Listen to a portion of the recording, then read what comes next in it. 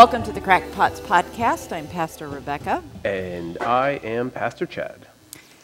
And so we're kind of discovering that these passion narrative Lenten texts are a bit much.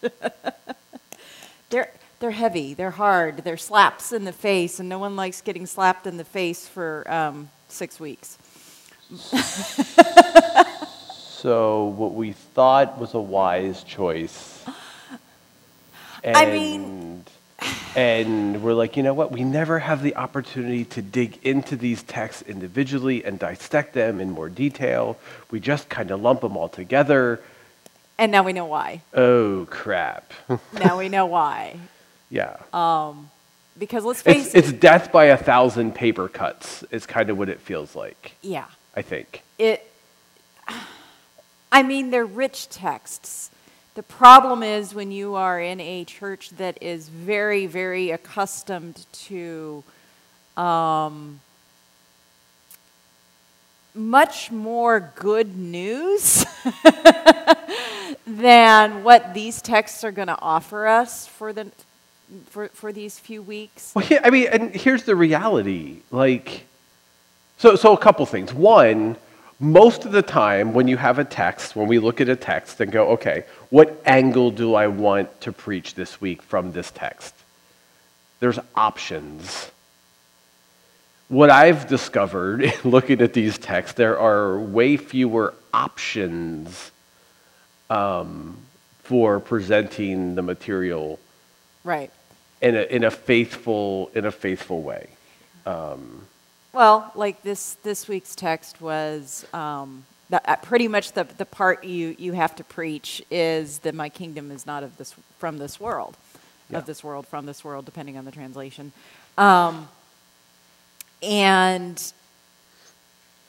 Because this picking apart the whole what is truth question, that's just a rabbit hole you don't want to go down.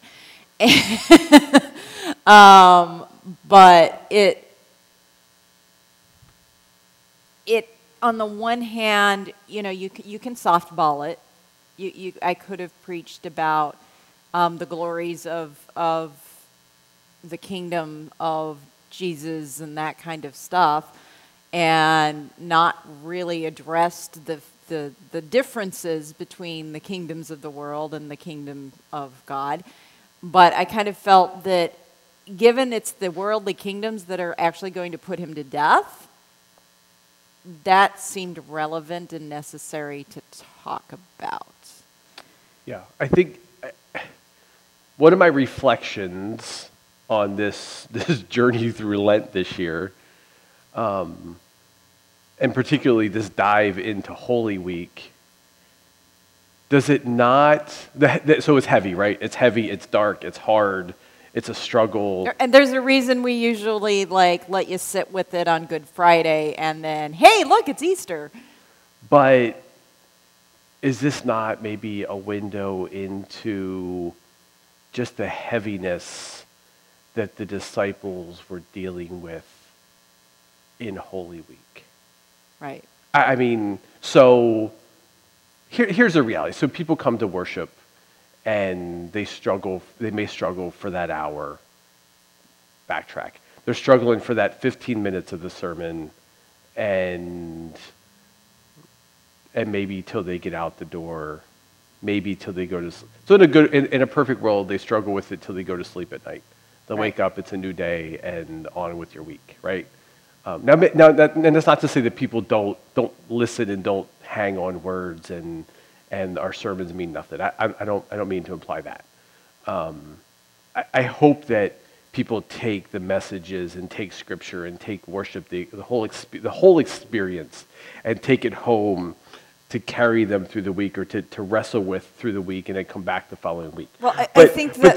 But this whole thing here, like with this journey through Holy Week, is like, man, this is the heavy, like my reflection, this is the heaviness that the disciples that was weighing on them in the midst of this really challenging time. Well, and I think one of my struggles with it is that if you were someone this weekend who was coming looking for comfort in church, I don't know that that was what you found. You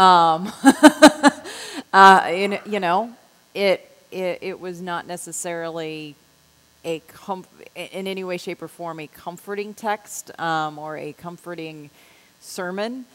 And I at least kind of at the beginning tried to say, you know, here's my caveat. It's a heavy text. I get it.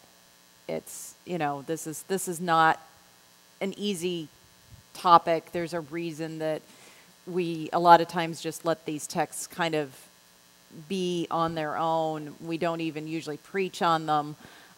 We just read them and let them sit and speak for themselves.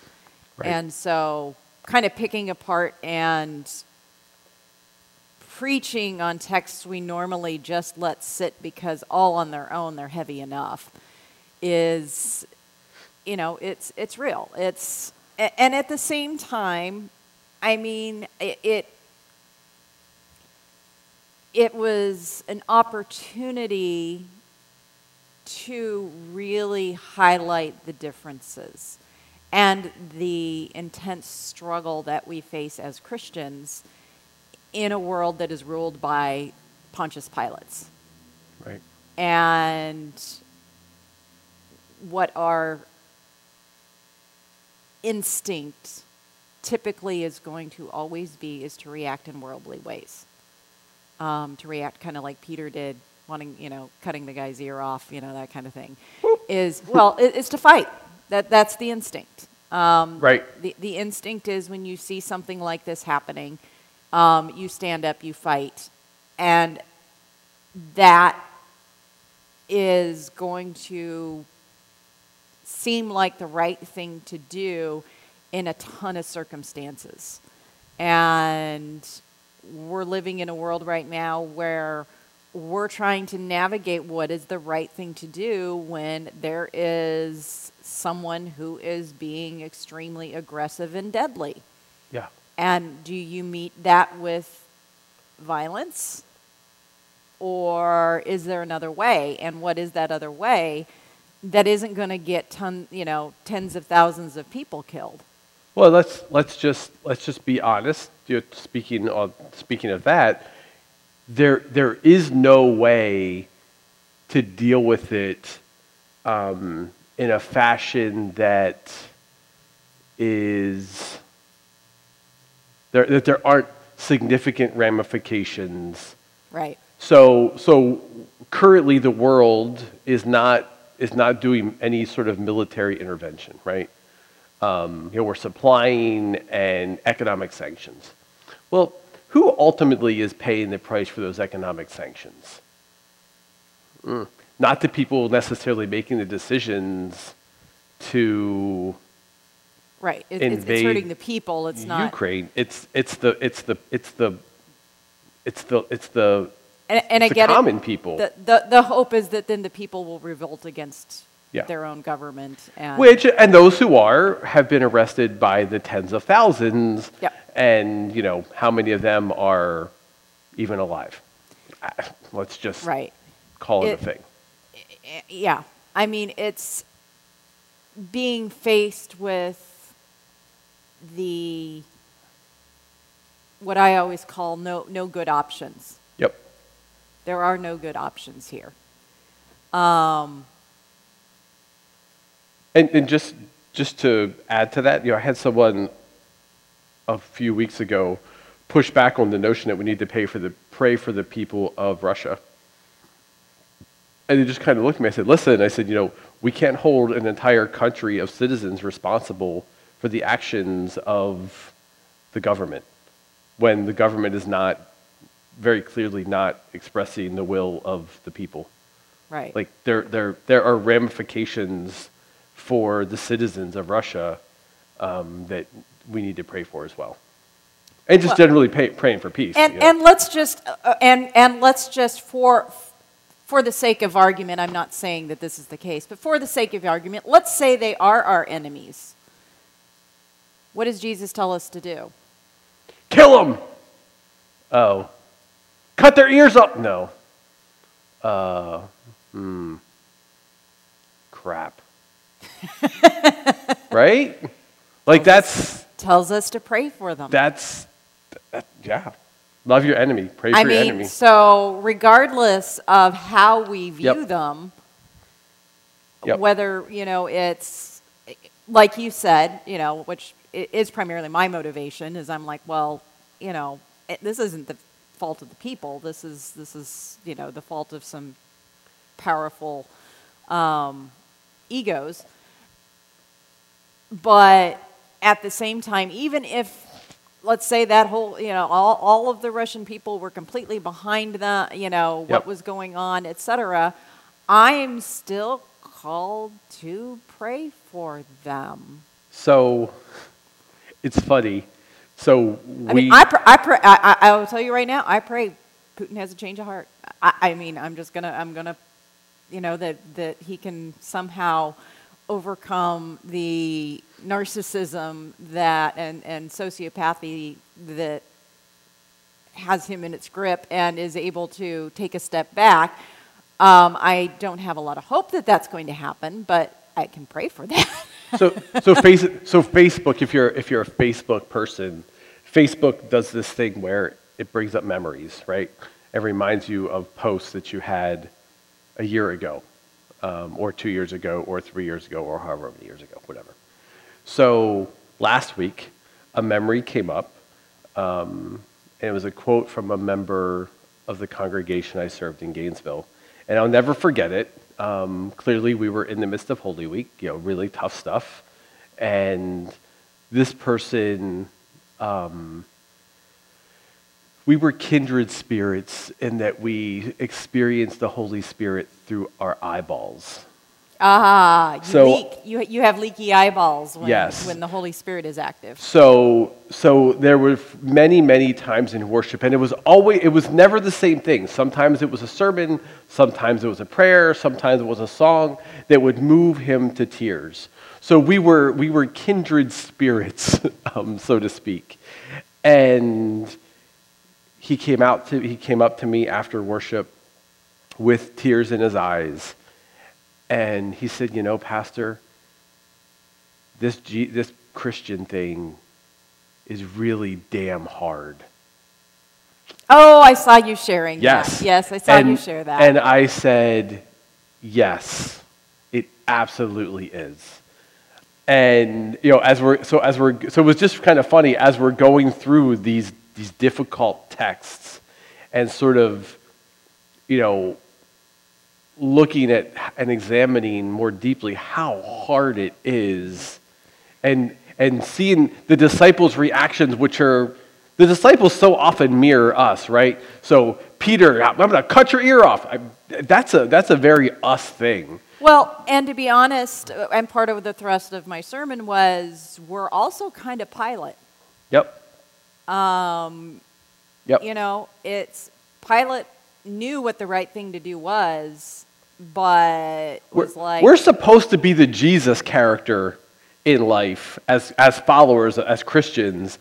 And when you read the stories, we don't often identify with the Jesus character. We often identify with the other person. Right. Now, I get it. We're not divine, blah, blah, blah. I get it. We're not Jesus. Exactly. But we're supposed to try to align more with Jesus than Pilate, the disciples, whoever the other character is.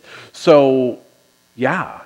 It's damn hard doing this stuff. Yeah, when you look at Pilate, you're like, he knows. He's like, yeah, this guy hasn't done anything that really warrants this, but Pilate tries. What's the path of least resistance? Pilate tries so hard to say, listen, y'all are wrong. Y'all don't want to do this.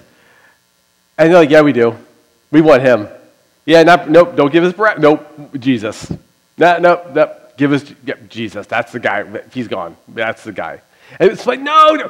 Yep, that's the guy. And again, so, how many times have we, in various aspects of our lives, gone with the self-preservation route, right?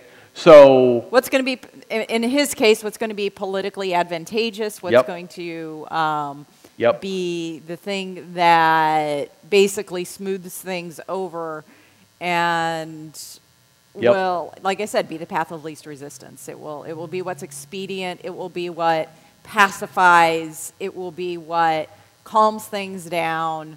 And so that's the path that he takes. And on some level, if you're Pilate, it's either Jesus or me. Yeah. Jesus sounds good. Yeah. Yeah. I mean that's literally what it comes down to. And again, it throws back into our faces, that take up your life for me, carry your cross, that sort of thing. And you go, we're supposed to do that. Yeah. Well, and that's what I mentioned, is I said, I think a lot of times what we do when we read this text or whatever, we go, well, that's Jesus. That's not us. That's not what we're called to do. That was Jesus' mission. That was what he was here to do. He came with that purpose of dying, blah, blah, blah.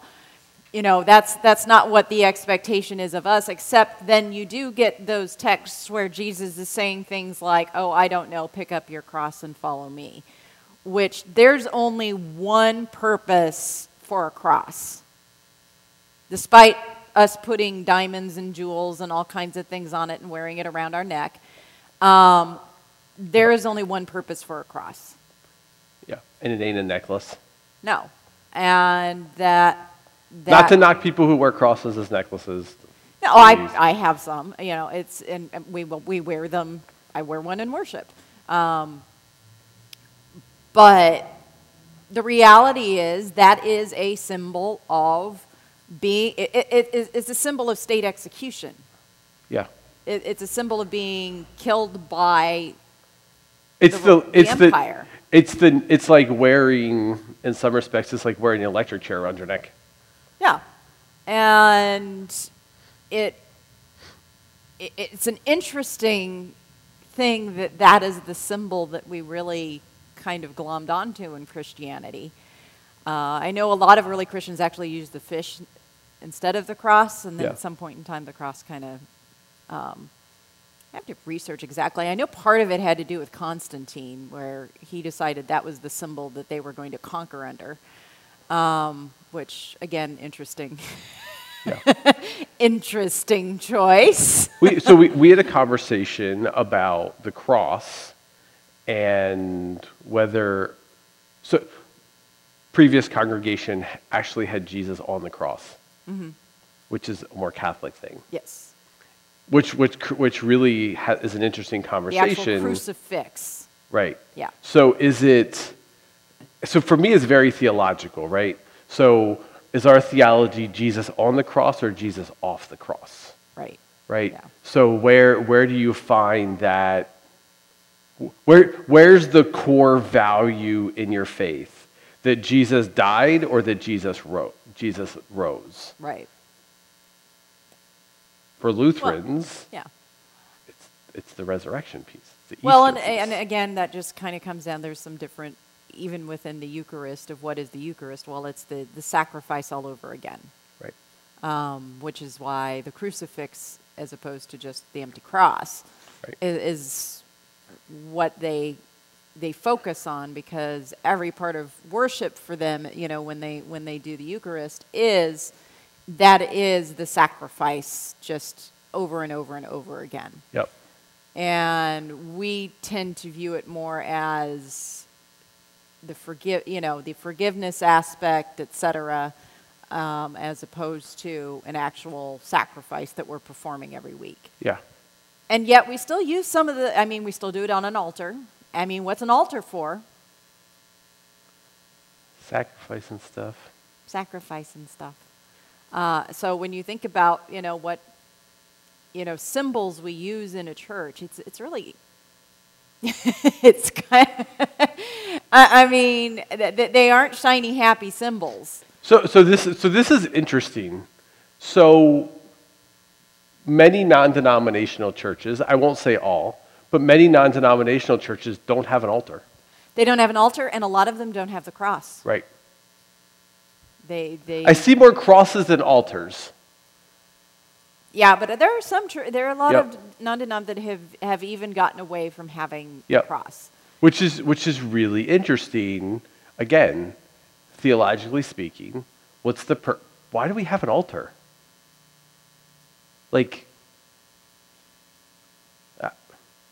Well, I mean, it is a memorial, so to speak, of the sacrifice that was made. but again, for me, that's not the altar, it's the cross. Right. Because Jesus wasn't sacrificed on an altar. Jesus died on the cross. No, but he was symbolically, he was the Yes. Paschal lamb, Yes. which was typically sacrificed on an altar. Correct. So the symbolism of the Passover, that kind of stuff, blah, blah, blah. Yeah. Still holds. And I mean, we're let's face it, our churches are based on, to some degree, a lot of the stuff we still use in our churches, we're based on the temple and the things that were present in the temple. Why do we have, candles? Because they were to signify the presence of God. That, and it was really dark before electricity. Yes. I Practical. mean, functional purpose, it was really dark. Symbolic purpose was the menorah, the seven spired, whatever you want to call it, lampstands were representative of the seven spirits of God that were present in the temple, blah, blah, blah. So, that's why we have candles. Which brings up the whole conversation again about the Christ candle and when it should and shouldn't be lit. Oh, I don't want to go there.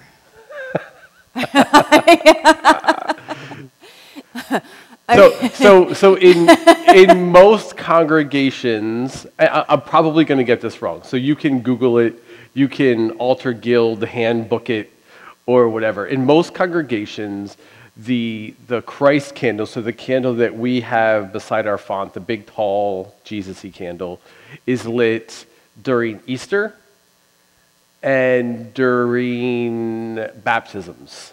Correct. That's it, right?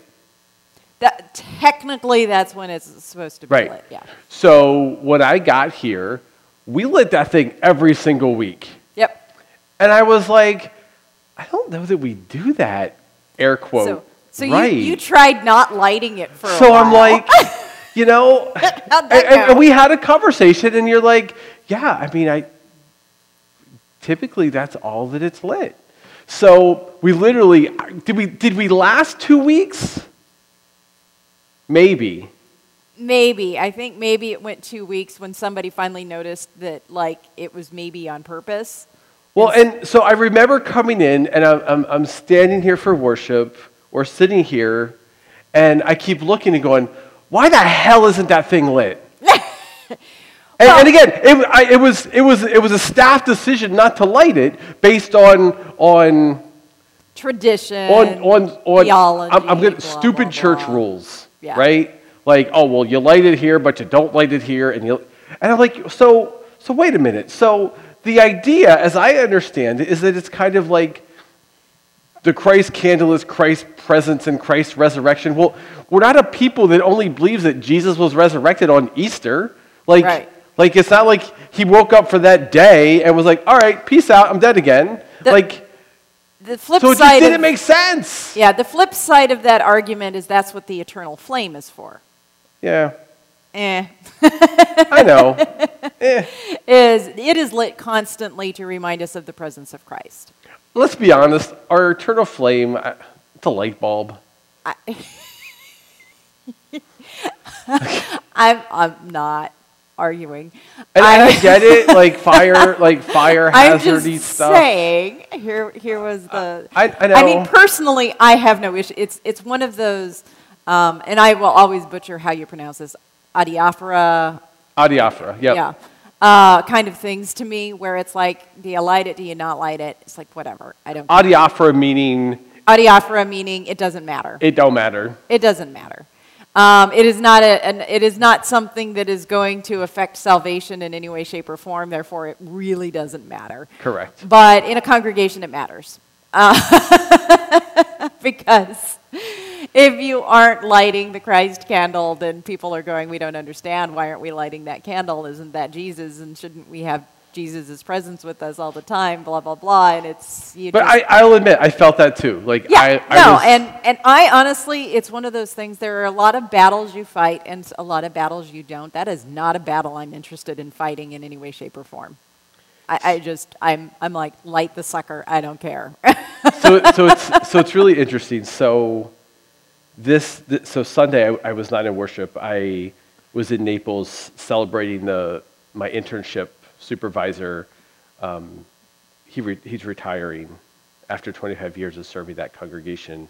23 interns, all kinds of legacy stuff.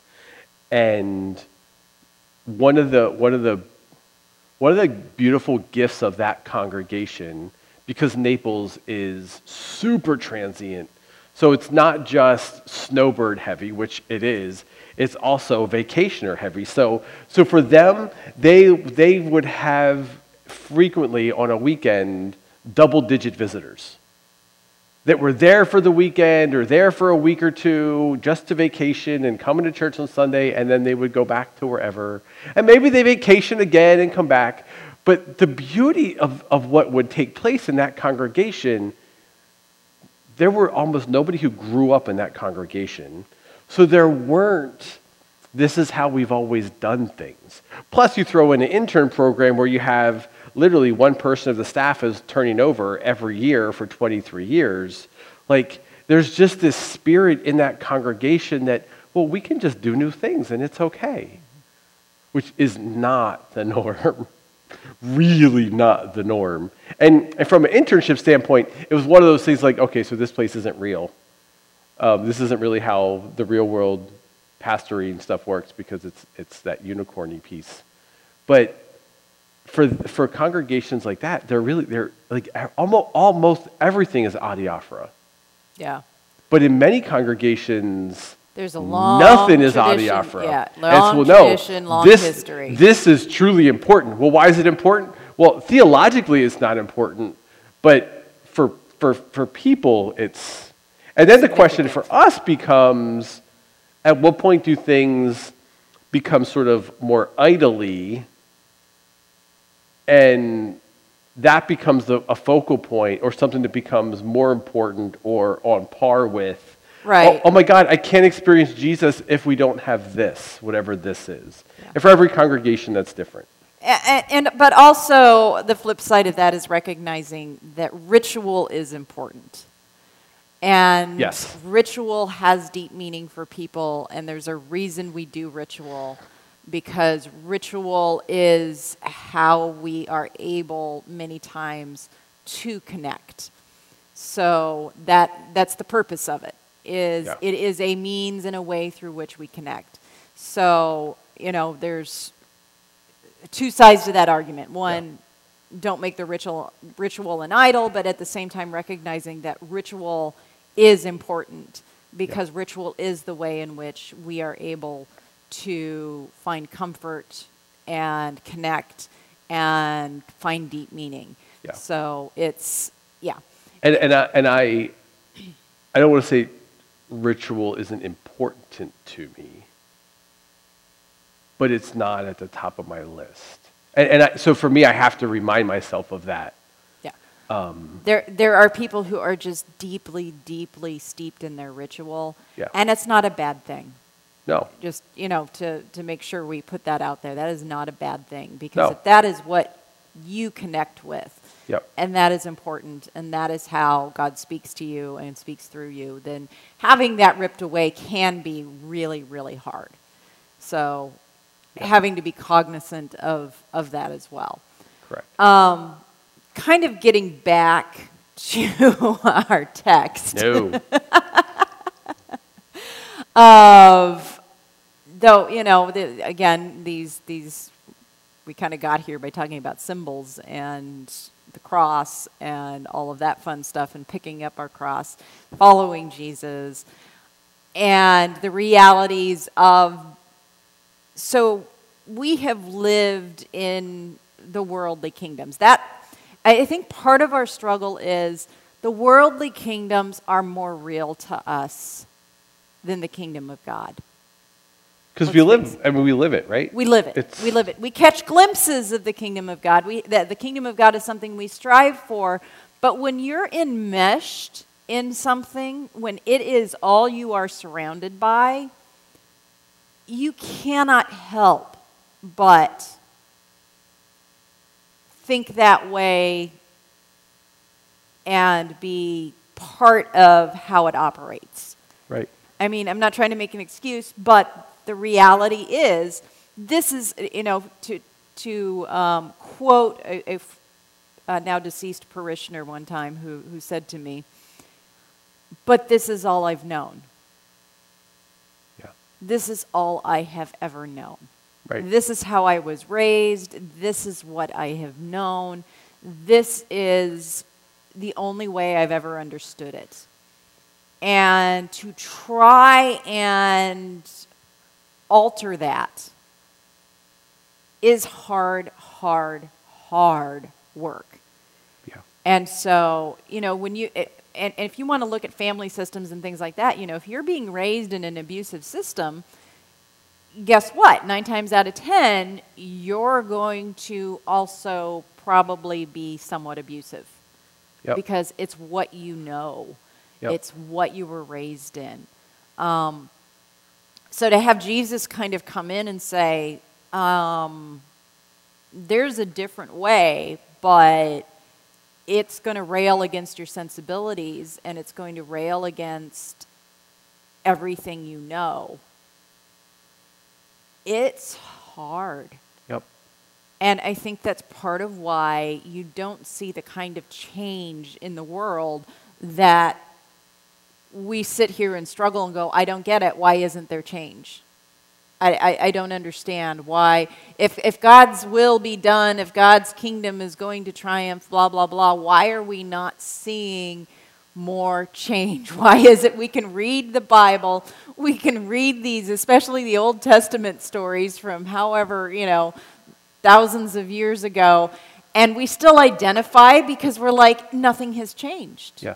We still behave this way. This is still how we respond. This is still what we do. Well, then we could say, oh, well, that was before Jesus. And then you look at Paul's letters to the churches, they're like, oh. No, it's not. Churches were still this way too.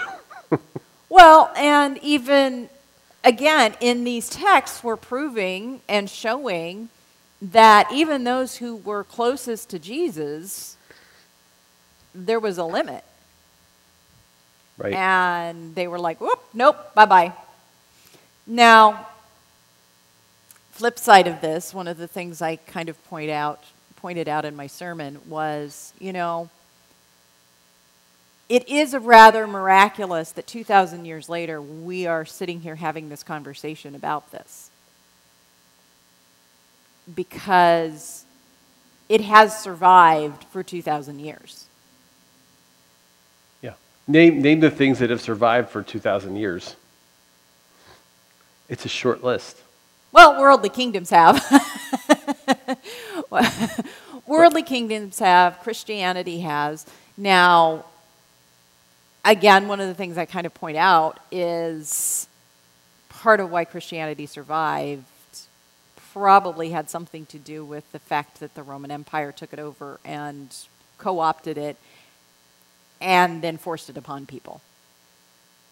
I'm not sure that was the way in which God really wanted that to happen necessarily. It is what it, Well, we have a push again Yeah. by certain segments of society that are trying, in some fashion, trying to do that again. Yeah. If we're being honest. Yeah. But I also can't blame those early Christians for capitulating, for saying, I'm tired of being persecuted. I'm tired of being thrown in with the lions. I'm tired of living in fear constantly. And saying, oh, hey, look, the empire is actually going to take it over, and I am now protected, basically. Yeah. And this is where you get Augustine suddenly writing things like, So just war. We have to figure out how to reconcile an empire going to war with Christianity, because up until that point it didn't really jive. And so he started like making all of these like stipulations for, well, this is when war is okay. And he had to. I mean, if they were going to be part of the empire, and they were going, and an empire in and of itself is always going to be oppressive, is always going to be at war with other nations, etc. Their whole point is to conquest and to, if you're going to meld with that, you have to find a way to justify why you're melding with it. Yeah, we can't all be Switzerland. No. And we've spent... I guess. Yeah, I was going to say past Switzerland, because Switzerland's kind of changed their tune. But, but there's kind of that cognitive dissonance then that we've lived with for 1,700 years. Yep. Of this was not the way the early Christian movement actually was. They were not part of the empire. And then we became part of the empire. Instead of being the persecuted, we became the persecutors. And that kind of shift, I think, was not a good thing. Like I said, the only bright spot in that is, as a result, we have survived for 2,000 years. And you and I are able to sit here now and look back and critique the past 1,700 years of Christendom in the world, and True. The harm that it's done, the bad parts, but also some of the good parts. Well, it's the whole thing of learning from history and history repeating itself and yada yada yada. It's like, man, like we have this really amazing and timeless book that can really help us navigate the world, to make the world the way, to make the world a place where no one is quote, no one's left behind, for lack of a better way to put it. That everyone can have abundant life, and we just continue to just go, It's hard.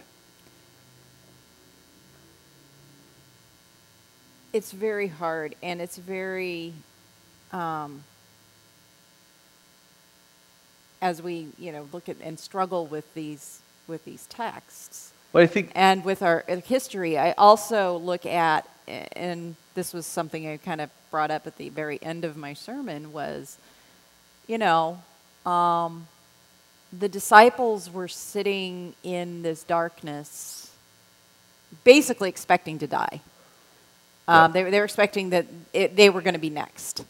Someone was going to come arrest them. They were going to get crucified. That was probably what was coming next.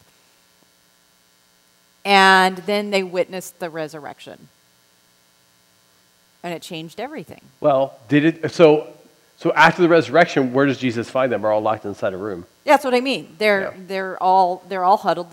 This is what they're But then they're like, uh-oh. Resurrected Jesus. And now suddenly you've got those same 12 people out not caring anymore if they wind up where Jesus is. Yeah. Because the ultimate message there was God's kingdom overcomes death. So death became not the, frightening thing that it is, and they were able to say, "Oh, okay, that's not the end." But that's a really, really hard thing, I think, to throw all your faith behind 2,000 years later. Yeah. And it's the hope, though, that we have to cling to. it's the hope we're supposed to cling to. yeah. Well, we're supposed to cling to, but at the end of the day, it's also the hope we have to cling to.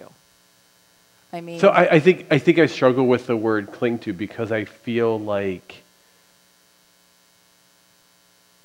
we still cling so often to every last gasp of breath for life. And so I'm the most poignant example in my life are my grandfather and my great-grandfather. My grandfather actually died before my great-grandfather. My great-grandfather, deep man of faith, got to a point in his life where he was 95, somewhere between 95 and 100, and was finally starting to slow down. I mean, he was pretty remarkable. And he went to the doctor. He was having some minor heart issues, and they wanted to put a pacemaker in. And he looked at the doctor and said, "Man, I'm 90 whatever years old. Why the hell would I want to do that?" He said, "I buried kids. I buried my wife. I have deep faith. I know where I'm going. When it's my time, it's my time. I am not getting a pacemaker put in." My grandfather, on the other hand, not a person of faith, to say that his life was, he was, whatever negative impression you have of a used car salesman, that was my grandfather. It just, love him to death, but that is my grandfather. No faith. Started, air quote, attending church by watching church on TV. Once I got to seminary, I was like, well, wait a minute. My grandson's doing this. Maybe I need to pay some attention. Whatever, don't know why. But he literally would have given anything for one more breath. right. Like his whole operation in life was one more breath. Whatever it takes, one more breath. And I feel like so much, and I'm not saying we all need to, go look for ways to die. No. That's You don't absolutely not seek what it I'm out. saying. But there's a difference between that life and that death, and we cling so much to life because I think we still fear death. Well, and of course we do. It's instinctual. And it is always, regardless of your faith, there is always still a little bit of fear of the unknown, of, if you have not experienced it yourself, you don't necessarily know that that's, how it's going to be. And But should it be fear or hopeful anticipation? Well, but that's my point, is that Right? but you have hopeful anticipation when there is what I would call absolute certainty that this is what's going to happen. When I go to, visit, I don't know, Disney World or something like that. For most people, there's that hopeful anticipation because you know what's waiting for you there. Now, granted, because we live in a broken world, rides break down and things don't always go according to plan, but you have this hopeful anticipation that when you get there, this is how things are going to operate. It is a little different because we do rely 100% on faith. We don't really know anybody who's been there. It's like I can have all the promises in the world about what Disney World is going to be like, but when you're talking to a whole bunch of people who are, like, well, no, I've actually never been to Disney World, but I hear it's really good. So you're saying the word of mouth and marketing of Disney is more powerful than the word of mouth of Jesus and Scripture? No, what I'm saying is people have actually been to Disney and come back. okay. And But so did Jesus. yes, Jesus went to Disney and came back, and it's in a book that we all read.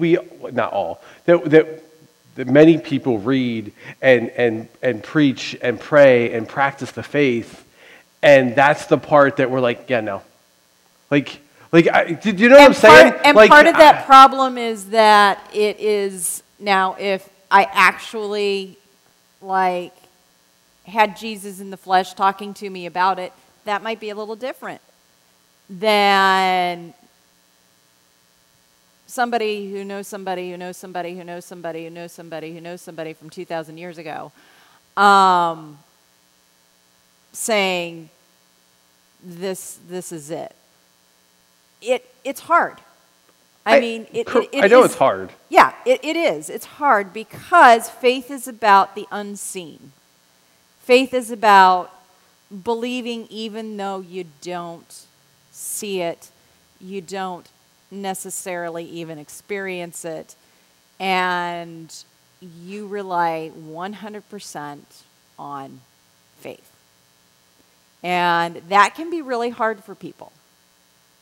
Because especially in our culture, in our society, we are definitely I was born in the show me state. I don't believe it till you show it to me, kind of thing. Because yes, I was actually born in Missouri. I was not born in Nebraska, which, Nebraska is all about, it's not for everybody. So Corn. Nebraska's not for everybody, and Missouri is the show me state, so that's my background. And to, pour everything into it and stake your life on something that you have not known anyone else that has actually gone through or experienced, it's hard.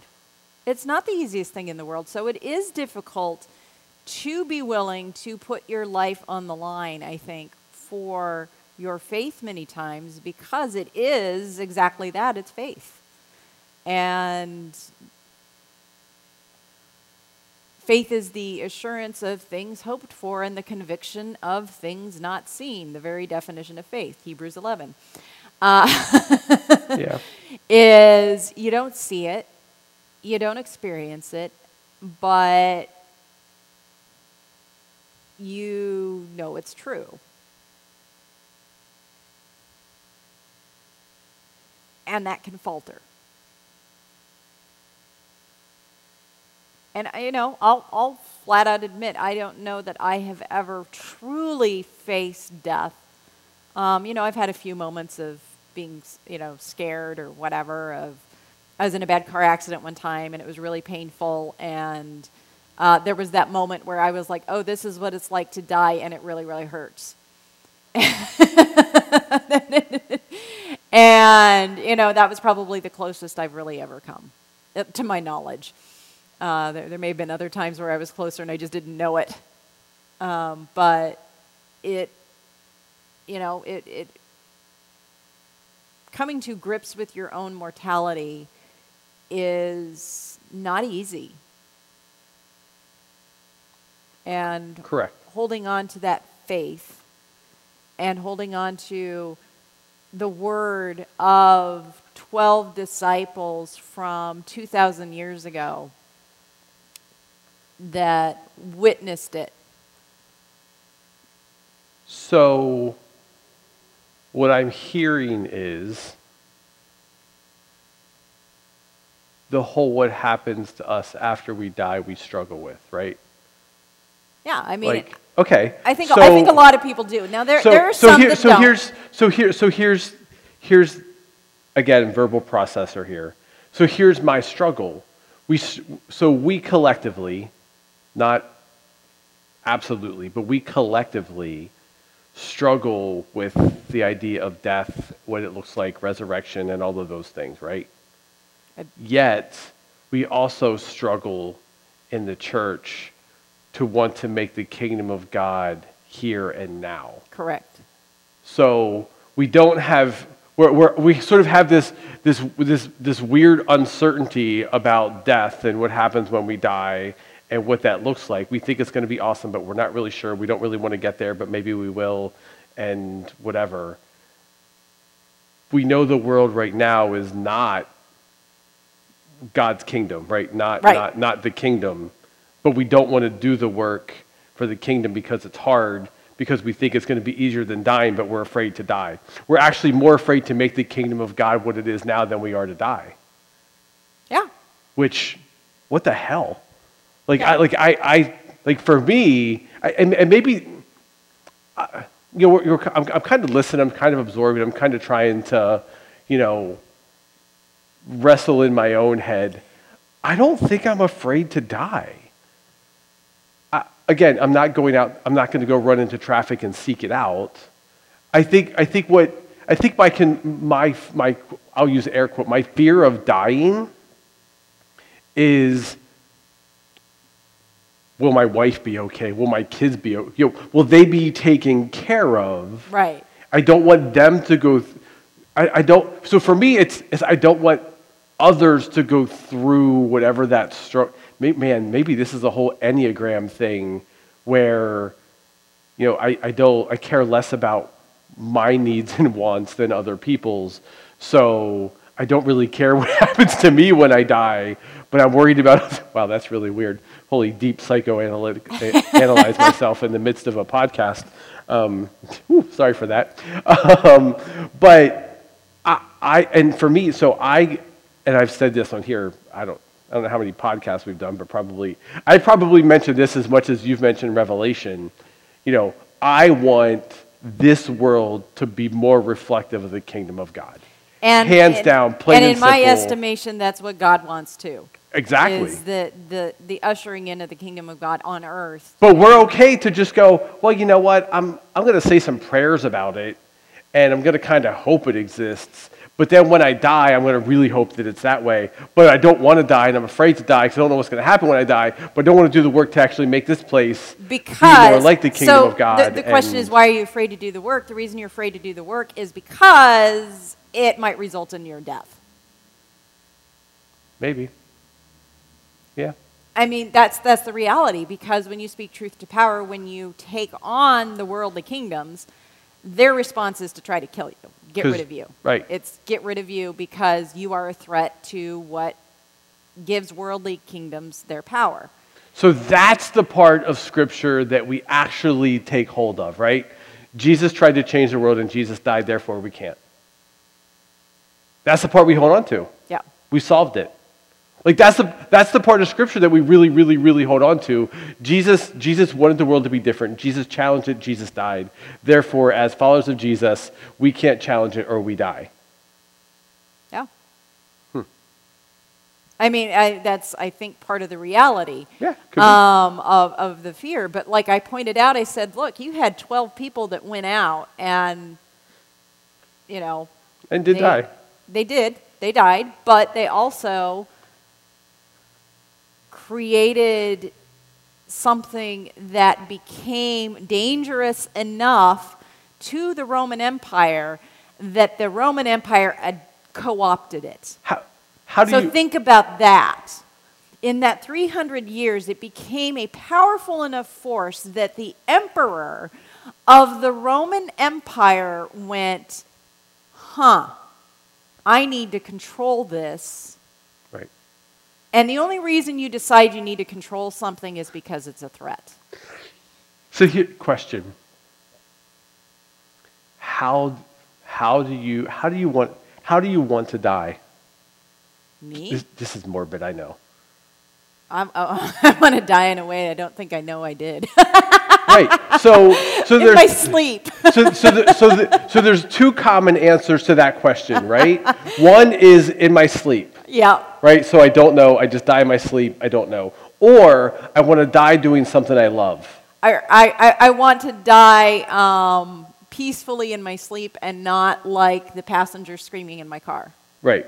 Yeah. So it's like that, or I want to die doing something I love suddenly. Right?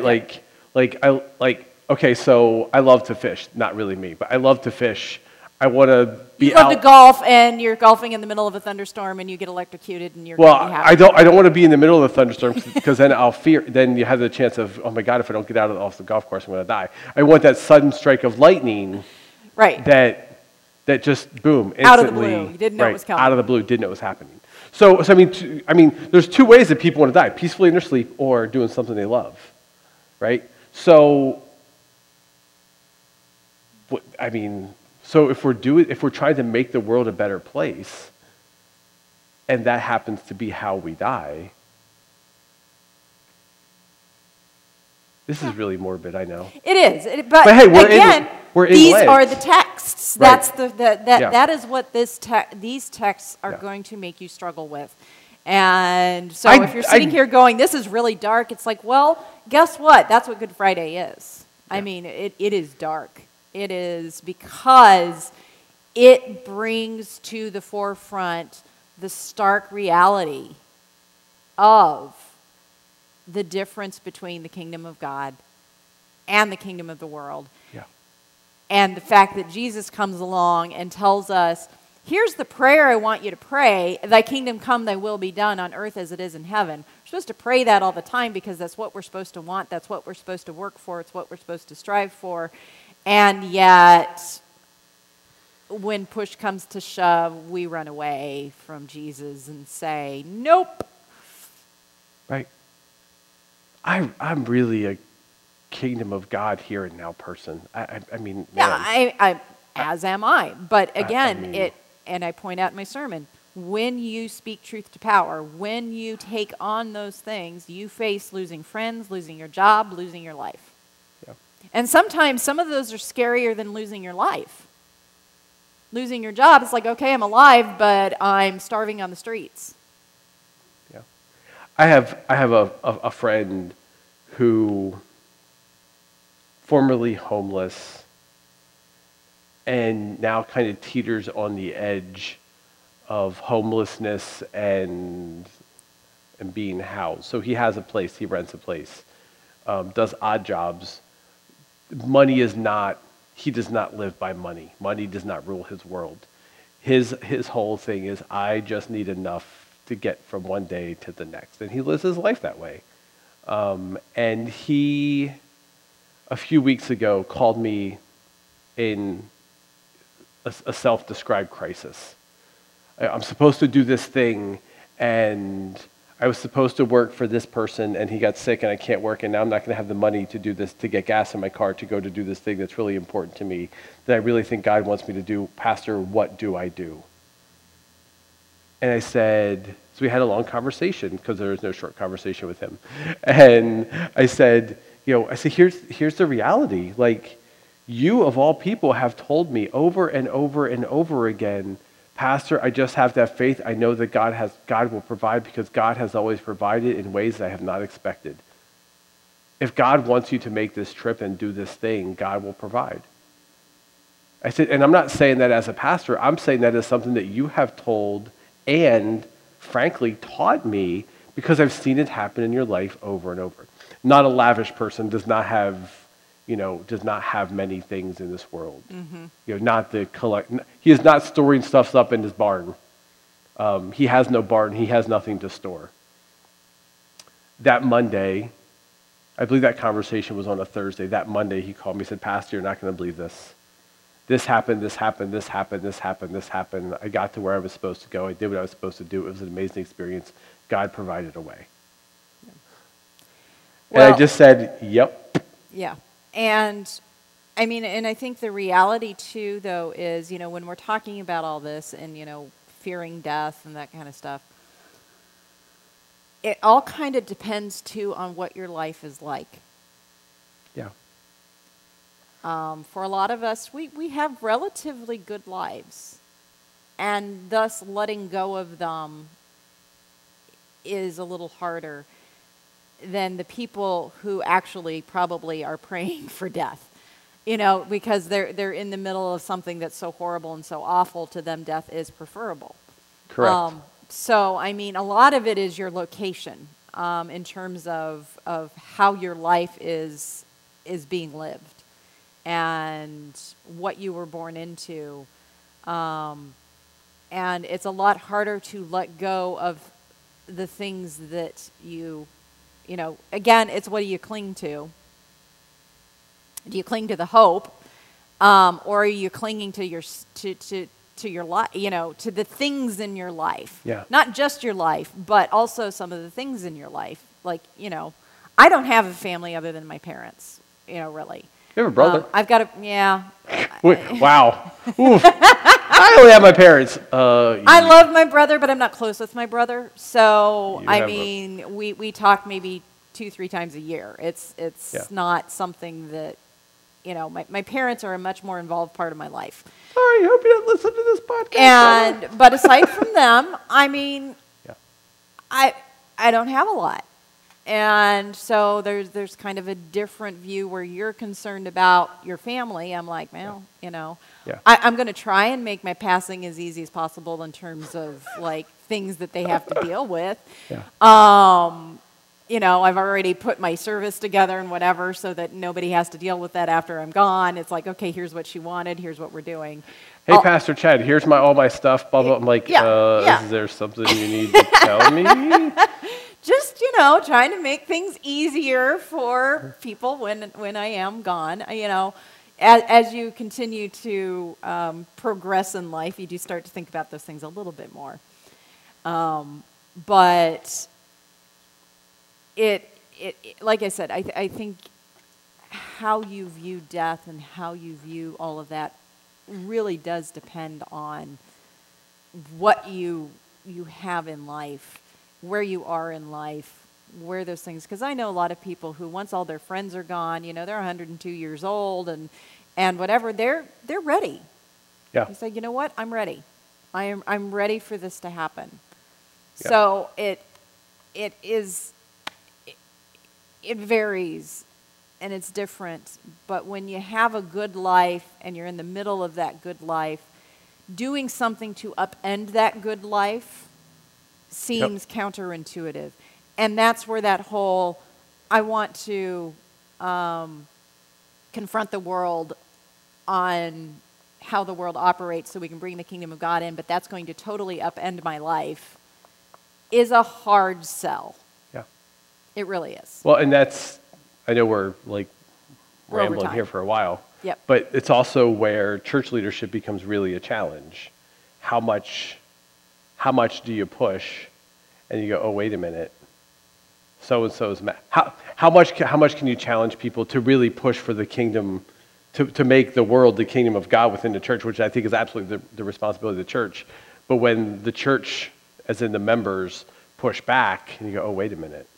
Right. Where's that line? How much good am I going to do if I no longer have a job? Correct. And I'm not here to Yep. do, yeah. Yep. So, yeah, you have to balance all of that out. Yep. All right, well, we did go a little bit over. Sorry about that. Heavy texts, tough texts. Next week. Yay!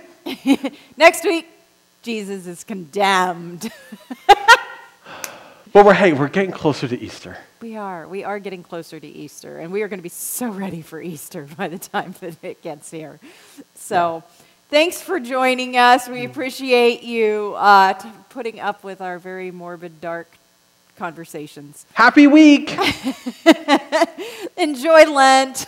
We'll talk to you later. Bye, everybody. Bye-bye.